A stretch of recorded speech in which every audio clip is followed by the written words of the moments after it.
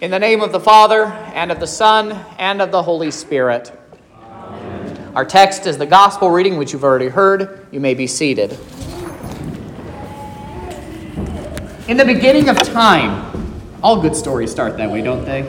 In the beginning of time, God created the heavens and the earth by simply opening his mouth and saying, "Let there be."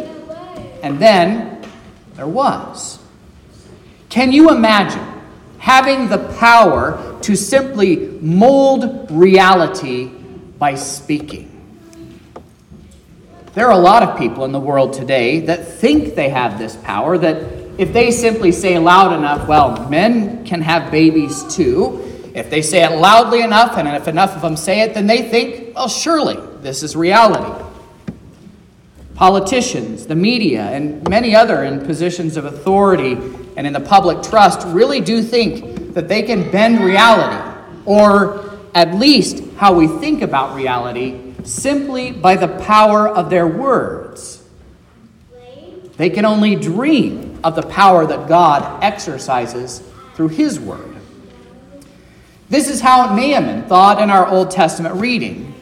He thought that there were better ways of exercising power than to heal than Elisha's way of suggesting, of simply going and washing in the Jordan River. He thought that Elisha would at least come out to him, make some grand religious gestures with his hands, and call upon God's name and heal the leper.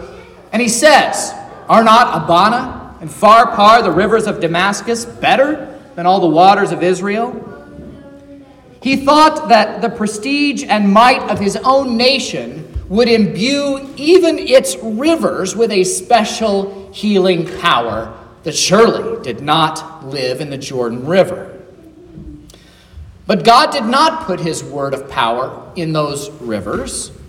Instead, he had placed his word in the water of the Jordan River, much in the same way that God now puts his word in the waters of our font every time that we have a baptism.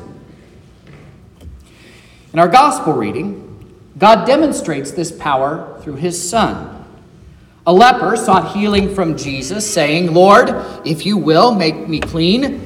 And Jesus stretched out his hand toward him and said, "I will. Be clean."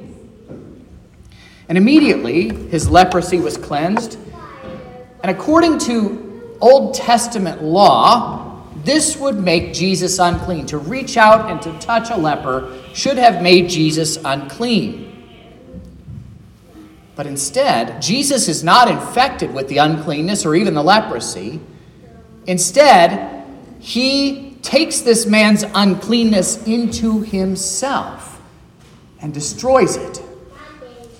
Now, using what we learned last week, thinking about the Bible theologically, we can see how this shows us that Jesus does not shy away from us in our sin, even when the effects of our sin put us outside of polite company.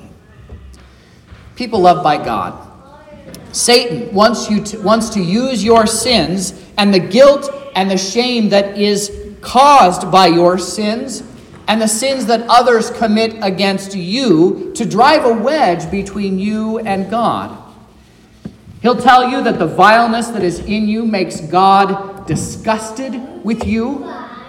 But here, with this leper, we see the Lord reaching out not only to touch, but also to heal. And then the second miracle crops up rather quickly after that. Then Jesus is approached by a centurion about the healing of his servant who is lying apparently on his deathbed. And this second miracle is rather interesting in the way that it goes about.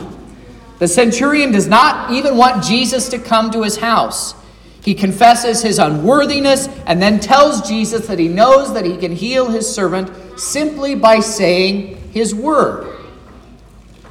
So God again is given the opportunity to show how powerful his word is. And he does it. Dear Christian friends, this centurion, as Jesus says, is an excellent model of the Christian faith for us. Jesus found no such faith in all of Israel. By confessing his unworthiness before Jesus, the centurion demonstrates what the Christian life actually should look like. But notice, he is the first to admit that he is not without sin. He confesses, again, his unworthiness.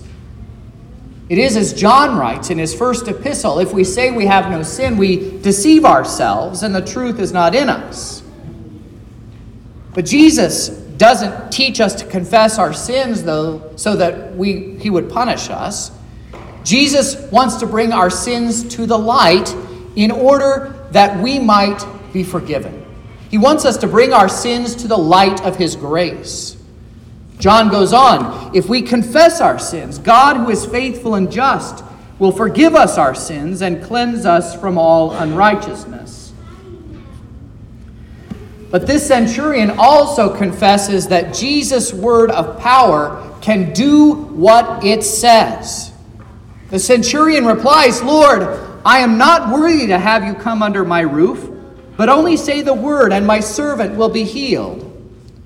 Just as surely as those under the centurion's command did what the centurion had ordered them to do, so also would Jesus' word, if he spoke it, so also would Jesus' word would heal this man, and it would be so. Behold, hasn't your Jesus commanded you to listen to his servant, who tells you in the stead and by the command of our Lord Jesus Christ that your sins are forgiven? Jesus says in John 20, if you forgive the sins of any, they are forgiven them.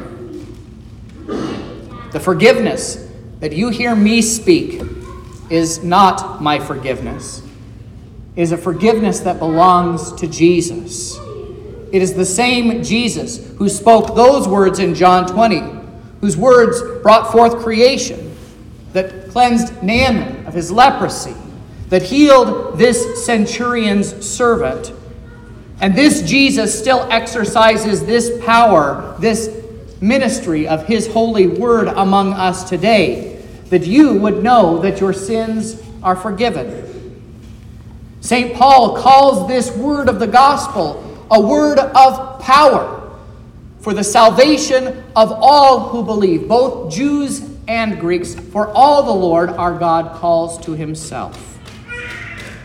All of this power exercised through the very word of God. People loved by God, God's word is powerful. It does do what it says. It kills and makes alive again.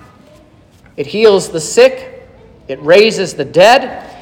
And its power resides not in the servants of Jesus, but its power resides in the one who speaks it even today, in Jesus himself.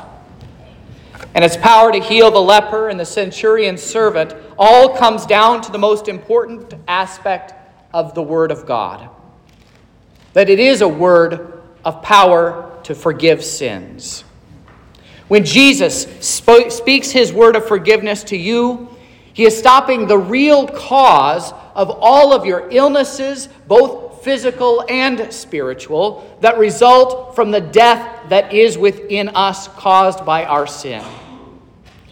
When Jesus forgives you, when he speaks his word of forgiveness to you, he is planting the seeds of eternity in your body and soul that will sprout and grow and will raise you from the dead on the last day, where you will, at the very last, be healed of all the things that ail you, both in body and soul, now and forevermore. In Jesus' name. And now the peace of God, which passes all understanding, keep your hearts and minds through faith in Christ Jesus our Lord.